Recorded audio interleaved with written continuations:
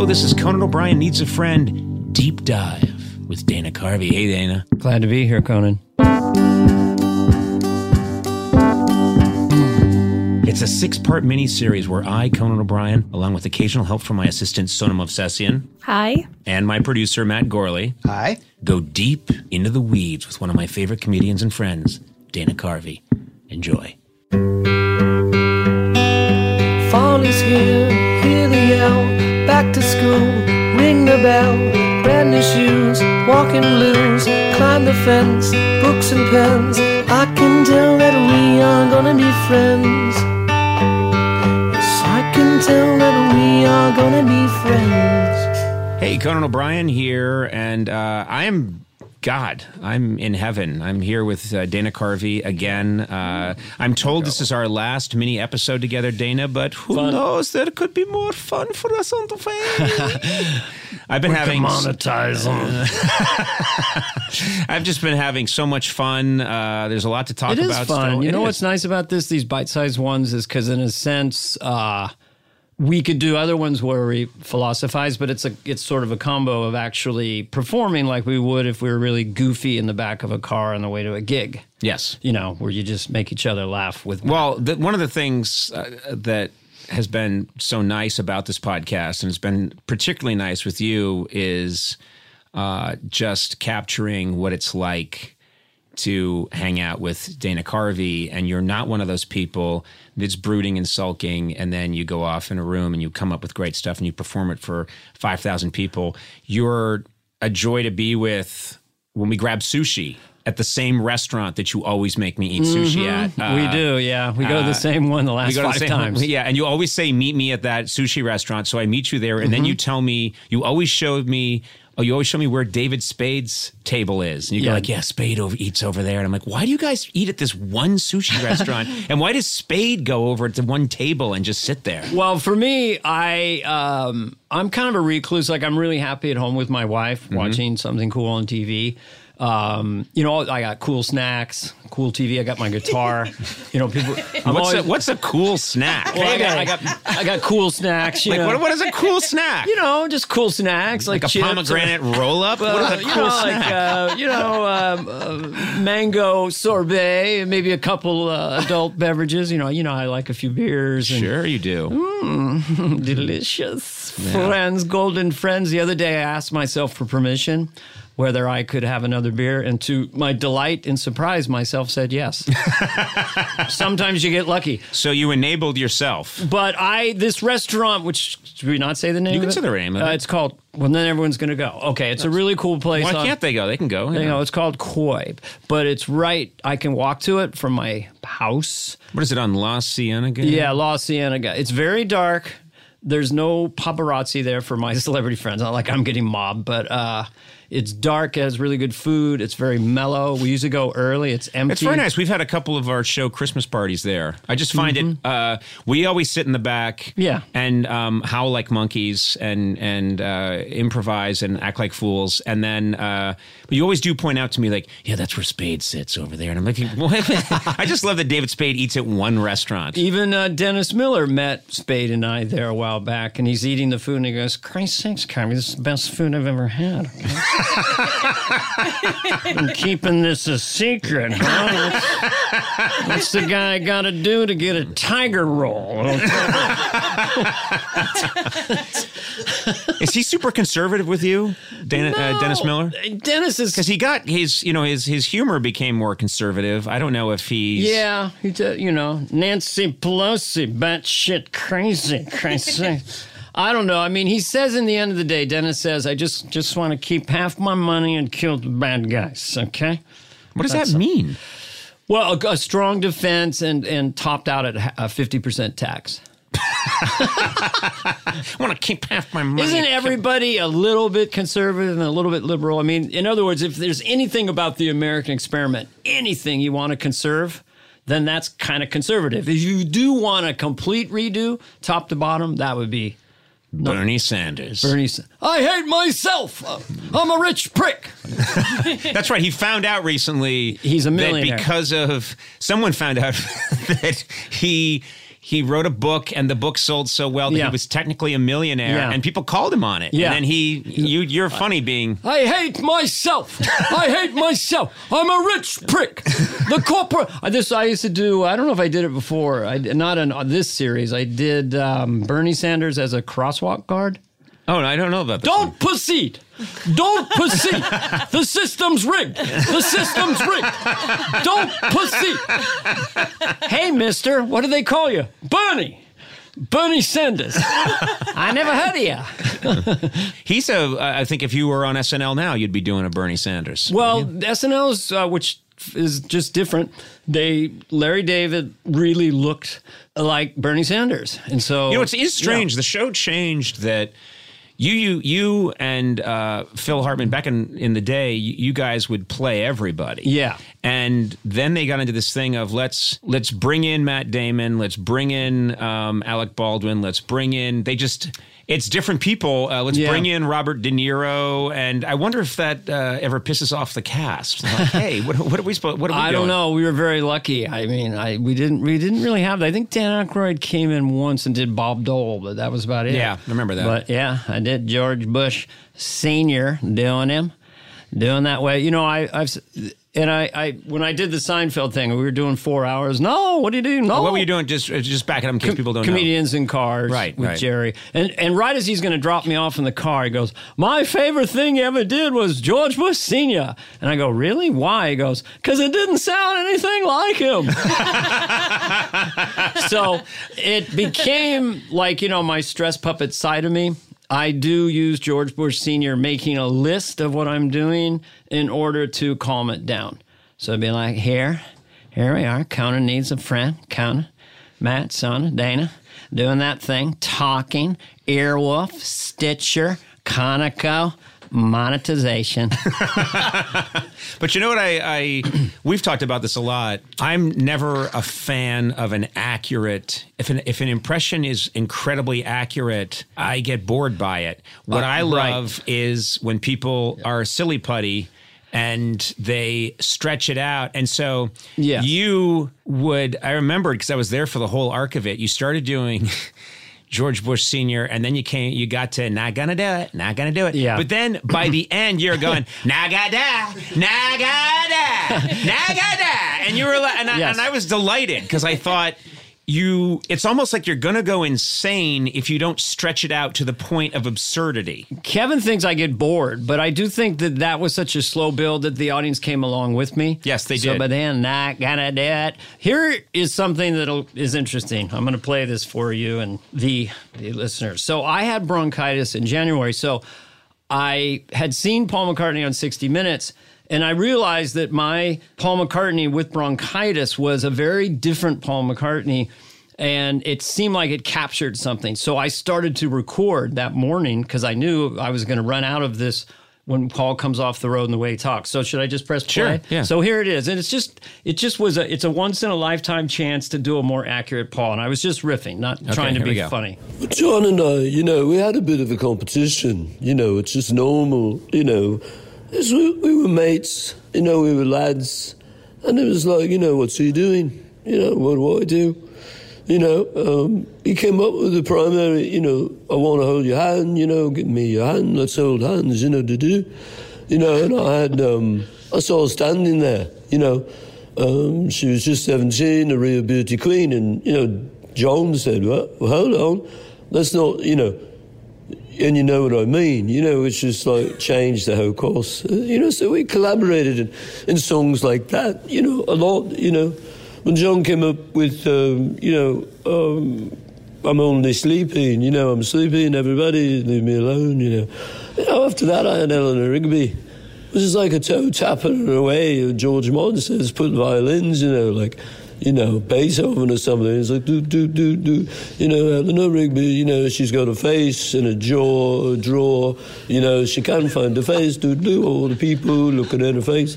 And, these were great days. We had a lot of fun. But Can I just say one thing? First of all, I love that you're obsessed with Paul. For a brief time, had bronchitis, so then you have to learn how to do him with bronchitis, which is completely unnecessary in a different rhythm. But hold on. I want to get to something. But my favorite thing about your Paul is I know how he tries so hard to be casual about everything. Yes. So when he references these iconic songs, I love that he intentionally doesn't know the lyrics. You know, she was just 17 and, you know, the beef was very lean. And you're like, no, that's not. And then do.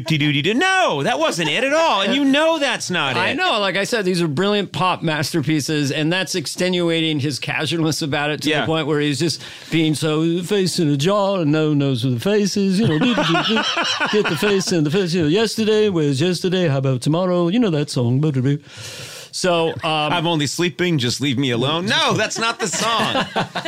So this one was just me trying throughout the week, and my voice is a little raw now from screaming. But you said, who does George on one of our podcasts? So I took it upon myself to try to find the beginnings of a George. Not saying it's perfect. This is a quick one. Here it is, me in my apartment trying to think about how George Harrison's specific voice works. John and Paul were sort of the primary songwriters of the Beatles in the early days, and I was sort of, you know, learning like an apprentice of some sort. And later on, I was very lucky to get a couple of A-sides before the band broke up, you know. But I really learned from John and Paul, you know, about the middle eight and certain chords and progressions and things. And then eventually, you know, maybe people would say the student became the teacher. You know, that's too cheeky, perhaps. But so you're going insane, basically, doing the Beatles alone in your apartment. Yes. So what's happening in your life while you're deciding? Well, first of all, everybody's gone. My wife is gone. There's nobody there. Meaning they've left you forever. Well, they basically, they're tired of a guy talking to himself in the dark. But this is how you learn impressions. You listen to yourself, then you do it again, you listen to yourself. So this Ringo is not completely accurate. But hold on. I basically play for the singer. You know, God. He's up there singing, no reason me bashing around in the back. Wow. You know, I had no brothers. I never had a brother. You know, I looked around and I asked my mom, you know, where's my brother? No brothers. Whenever I met those three lads, I go, hey, here's my brothers. I love having brothers. That's it. So that's good. I think that's really good. Yeah, getting better. I think the George is the harder one to get. He's sort of the slow, careful guy. Did you? He came by Saturday Night Live once when I was there. I was not there, but I'm sorry to miss it. Yeah, he came by and he and Lauren had been having a very nice evening. Of course, and had I think George had quite a bit to drink. And he came into the writer's room and we were all stunned. You know, George Harrison walked in and he was looking at us and he was weaving a little bit on his feet. And he said, sorry, I'm as pissed as a newt. I'll never forget that. He said, sorry, I'm as pissed as a newt. And then we were like, oh my God. And he was like, why are you all staring at me? And we were all staring at him because he's George Harrison. And then there was the piano that's in the writer's room. Oh, yeah. He went and he sat at that piano and he started to play. And we were like, shit, a Beatles playing on this piano. And just then, as a joke, Al Franken came running out and slammed the piano shut and went, quiet! I'm trying to work. And then he stopped the whole thing. And George joking. got scared and left. And I was like, Al! I mean, it was really funny to tell a Beatle to shut up with the music, but yeah, that happened. You own a home, don't you, right? I lease down here. I have a home in Marin County. What's that? I have a home in Marin County, but I have a landlord down here in Los Angeles. You have a landlord. So you live in a small apartment now, very small apartment. A town home. And you pretend to be the Beatles all by yourself. Or in my car. Into your phone. Yeah, if I took that challenge, I just became really interested between the last time we saw each other. It's like, well, what does George sound like? So I became very fascinated by that rhythm, you know. But I remember one time, you know, I've had trouble with landlords. I don't this time, but my wife and I rented a place in Malibu on the beach, and our landlord, I guess, was Eastern European. I don't know where he was from. Mm-hmm. But we had a $30,000 deposit. And then we leave, and the house is perfect. My wife kept it perfect and goes, I keep deposit. I go, what? Carpet is frayed, little bit of paint missing, I keep deposit. So then I had to get an attorney to sue him. Right. And so we do all that. And he's like, okay, you can have $30,000. No hard feelings. I tried to get, but you got it. Not a problem. It was just completely I love that. cultural. Yeah, it was just like you can't blame a guy for trying. Yeah, I try to get money. It's the way we barter. It's part of culture. Your money, I try to get. If you get, I'm not mad. You got the money. That's all. No hard feelings like on this podcast. You get in laugh, I get in laugh. You get in laugh, it's great. I try to get in laugh. You get in laugh, happy for you. So literally, She wants me to talk did about he avocado. fold? Did he fold the minute you? Yes. The minute we put pressure. All right. Here's $30,000. Not a problem. Just I didn't know you'd fight back. I tried a chance. I tried to steal. Well, because what if you say not worth it? Maybe I saw Wayne's World movie. Maybe you have so much money, you're like, fuck it, you can have it. I don't want to fight it. All of a sudden, I see army of attorneys come at me. I'm like, okay, you have money. I don't need it. No hard feelings. I tried to take your money, but I never tried to take your wife. I love that guy. What's that guy's name? Brosnazik Luko. Now, Sony, you're laughing real hard over there. What's going on? I know this guy. You know this guy, don't you? Yeah. I do. Do you think he could potentially be someone that you know? What are you trying to say? No. What I'm saying is, you come from a thriving Armenian culture. Okay. you but know that's this clearly not Armenian. No, but he's I know not Armenian. that guy. I didn't want know to give that it a guy. country. He might have been Russian. He might have been Bulgarian. It sounds very. But Sona was laughing not really. Armenian. Sona, you were laughing really hard. Because he's right. It is cultural. I think that if they see an opportunity and they're like, why don't I just hold on to it? And then Yeah. if he shows a bit of a fight, they're like, never mind. All It's right. not worth it. I Yeah. know that guy. Yeah. I mean, I find that the fascination with dialects, because, a long time ago, we didn't have any language across the planet. So everyone was grunting, for water. And then I was on the plains of France. At some point, some cave guy started to evolve that French dialect. How did that? Trying to point them to water.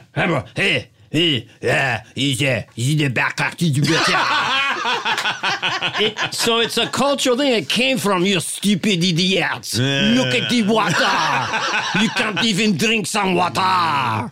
And the Liverpudlians are always very curious people because everything sounds like a question. Yes. If you want to do Liverpool, did you go to the store? I told you. I went to the store. Well, you don't sound sure. I just told you. I went to the store. You can't sound humble with a French accent. No, you can't. I am not a very important person. You can't. So there's something cultural in this. I try to take your cattle, your sheep, your wife, your property. But if you want it, I give back. No hard feelings. I try to strip everything from you. But I give back. No hard feelings.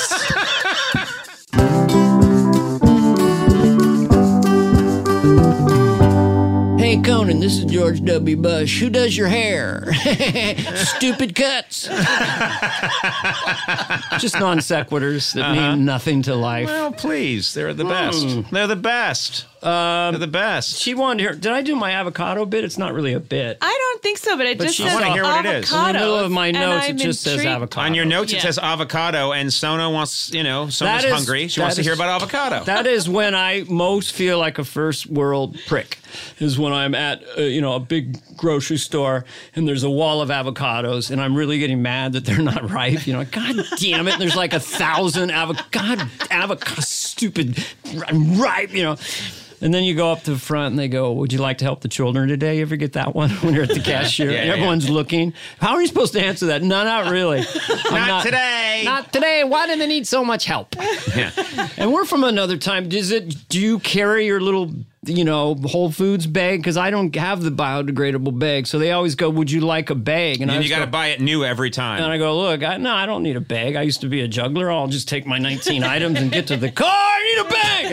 And then it's like the groceries are $98 and they're arguing over how many bags is he getting? I don't know. Could be 2. It's 20 cents versus 9. You know, he's going for 3. He's going for 3 bags. What the fuck is going on? You bought $140. 140 avocados. 9 avocados at Whole Foods. You know, people now are complaining. My wife today was complaining about Whole Foods and saying, ever since Amazon got it, I don't know. It's not the same old Whole Foods. And I'm thinking to myself, what do you mean? It's still got almond milk and oat milk and stuff that shouldn't be milk. What is I don't know that, but I talk about white people problems. That is something that a certain kind of white person is complaining about these days, which is, it's not the same Whole Foods since Amazon bought it. I'll see a group of young, attractive people with smartphones with their Starbucks out in the street. It's just like the world is so stupid and I hate it. It's so dark. It's so stupid. God damn it. Am I doing AOC? I don't even know. I don't know. The world is, we have 12 years and cows are farting and planes are bad. It's like a cottage industry to me. If you think of the channels on the left in Fox News, how they'll just show clips of the other show. There should be just each channel, we just show Sean Hannity and they just show Rachel Maddow. Like the entire hour is just, can you believe what they said? Let's take a look. And let's take a 55-minute look at what Rachel Maddow did today. I think they hang out. Don't they hang out at a bar? All, you know, Anderson Cooper and Tucker Carlson. You always know Tucker Carlson thinks he's landed at a point when he giggles at the end. Well, he said it's completely stupid. He's a leprechaun that found some gold. Well, he's like a little leprechaun. How could it do? Okay, I'll let you guys pick. Either Talk-a-Box or Talk-a-Box, Godfather, or... What's Talk-a-Box? That was that...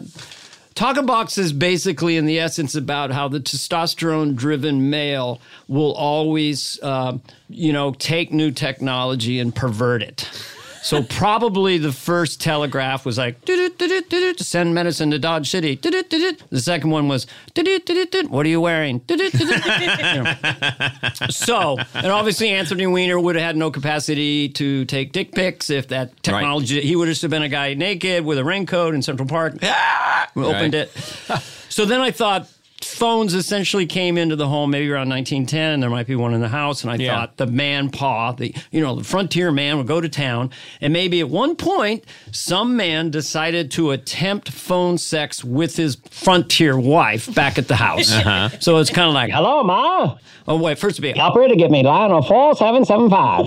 Hello, Ma, it's Pa. Pa, what are you doing calling me jibber-jabbing for no such reason? I got 17 kids to attend to. I knew these old-fangled Talk-a-Boxes would be up to no good. Well, Ma, these Talk-a-Boxes are kind of fun. See, I'm at the Five and Dime and had a sarsaparilla. Pa, what are you jibber-jabbing about? Well, Ma, there was a lady mannequin in the window. Who cares about a lady mannequin in the window, Pa? Well, the lady mannequin was wearing nothing but her underthings.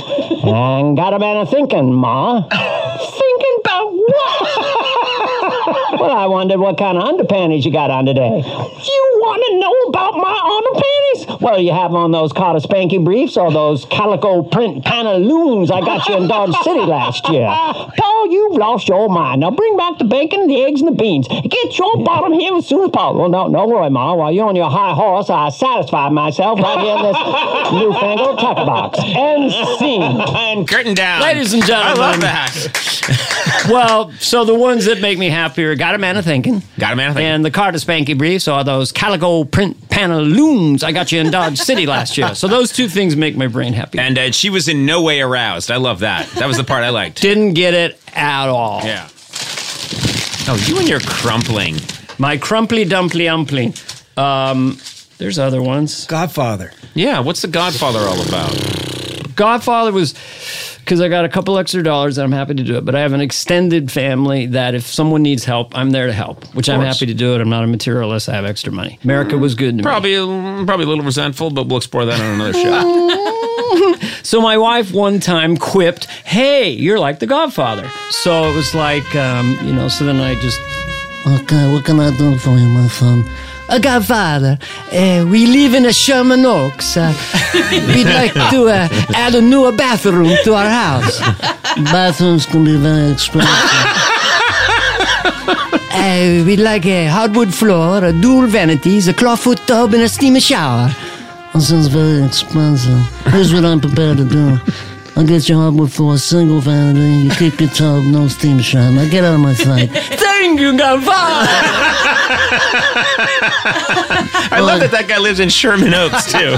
Okay, bring in the next one. Godfather, we have a grandchildren. We want to take them to Lake Tahoe, but we got no watercraft. Oh, kids like boats. We think of buy a wave runner. How expensive is a wave runner? $12,000.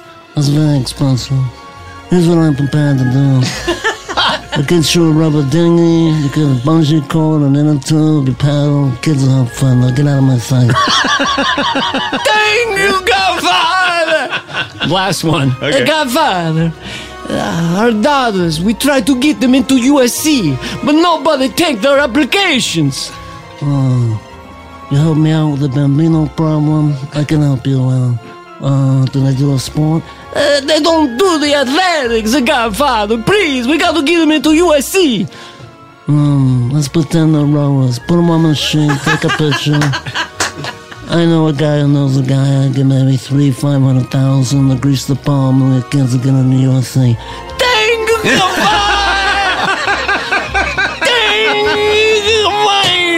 Why are these Italian immigrants? They have such sophisticated needs. Why? Why do they have Italian accents? I don't know. I love it. It's the stuff that, the stuff that makes your brain happy. It makes me very I want happy. everybody to think about it. Because remember when I did your show, I got Andy to laugh really hard at Jimmy Carter going insane. Because I talk about all the presidents going insane, and how Jimmy Carter had a nervous breakdown right at the end of his presidency, and he literally is a peanut butter farmer. Yeah. So he had a vat of peanut butter, and he'd smear it on his head, and he would walk And he's around. upset that he lost the election. He lost only the got election. one term. Yeah, and So he just went a little ballistic the last few months, and he would rub it on his head and wander around the White House at night, and the staff would go, "Are you okay, Mr. President?" I'm okay. Well, you got peanut butter on your hair. No, I don't. I don't got peanut butter on my hair. I got peanut butter hair. Are you okay, sir? I'm fine with my peanut butter hair. I'm a peanut butter man, you know. I'm a peanut butter president and a peanut butter man. I got a peanut butter tie, a peanut butter belt, peanut butter pants, and peanut butter shoes. I drive a peanut butter car. I brush with a peanut butter brush. A peanut butter man, a peanut butter car, a peanut butter. So that was. Oh my god! I know. And so was this again? If I were to knock on your door, let's say I was to walk up to your door in your apartment here in Los Angeles. Yes. And you were there alone. Is this what would I be hearing like peanut butter man? This can't, so everyone doesn't think I'm insane. I was in Dallas going down to play Houston. All the presidents were there for some big event.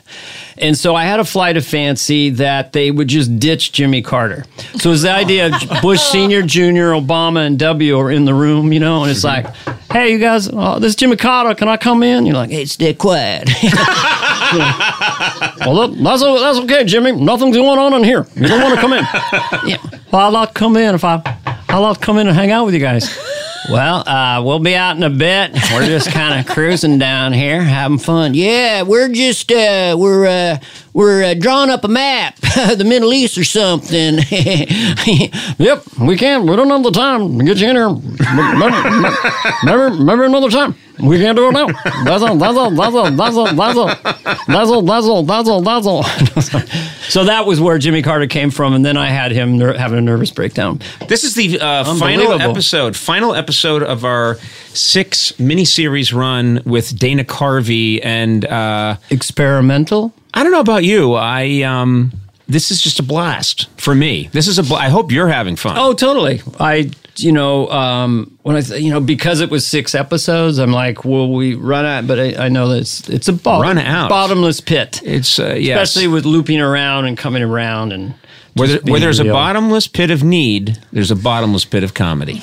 That's something I found out about myself a long time ago, and I think it applies to both of us. Can't we ever declare victory and just sit on top of the mountain? No, we have to be quasi-tortured our whole... Yes, we do. Really? That's the one thing therapists don't get. Therapists are like, you can be happy and still be funny. I'm out of here.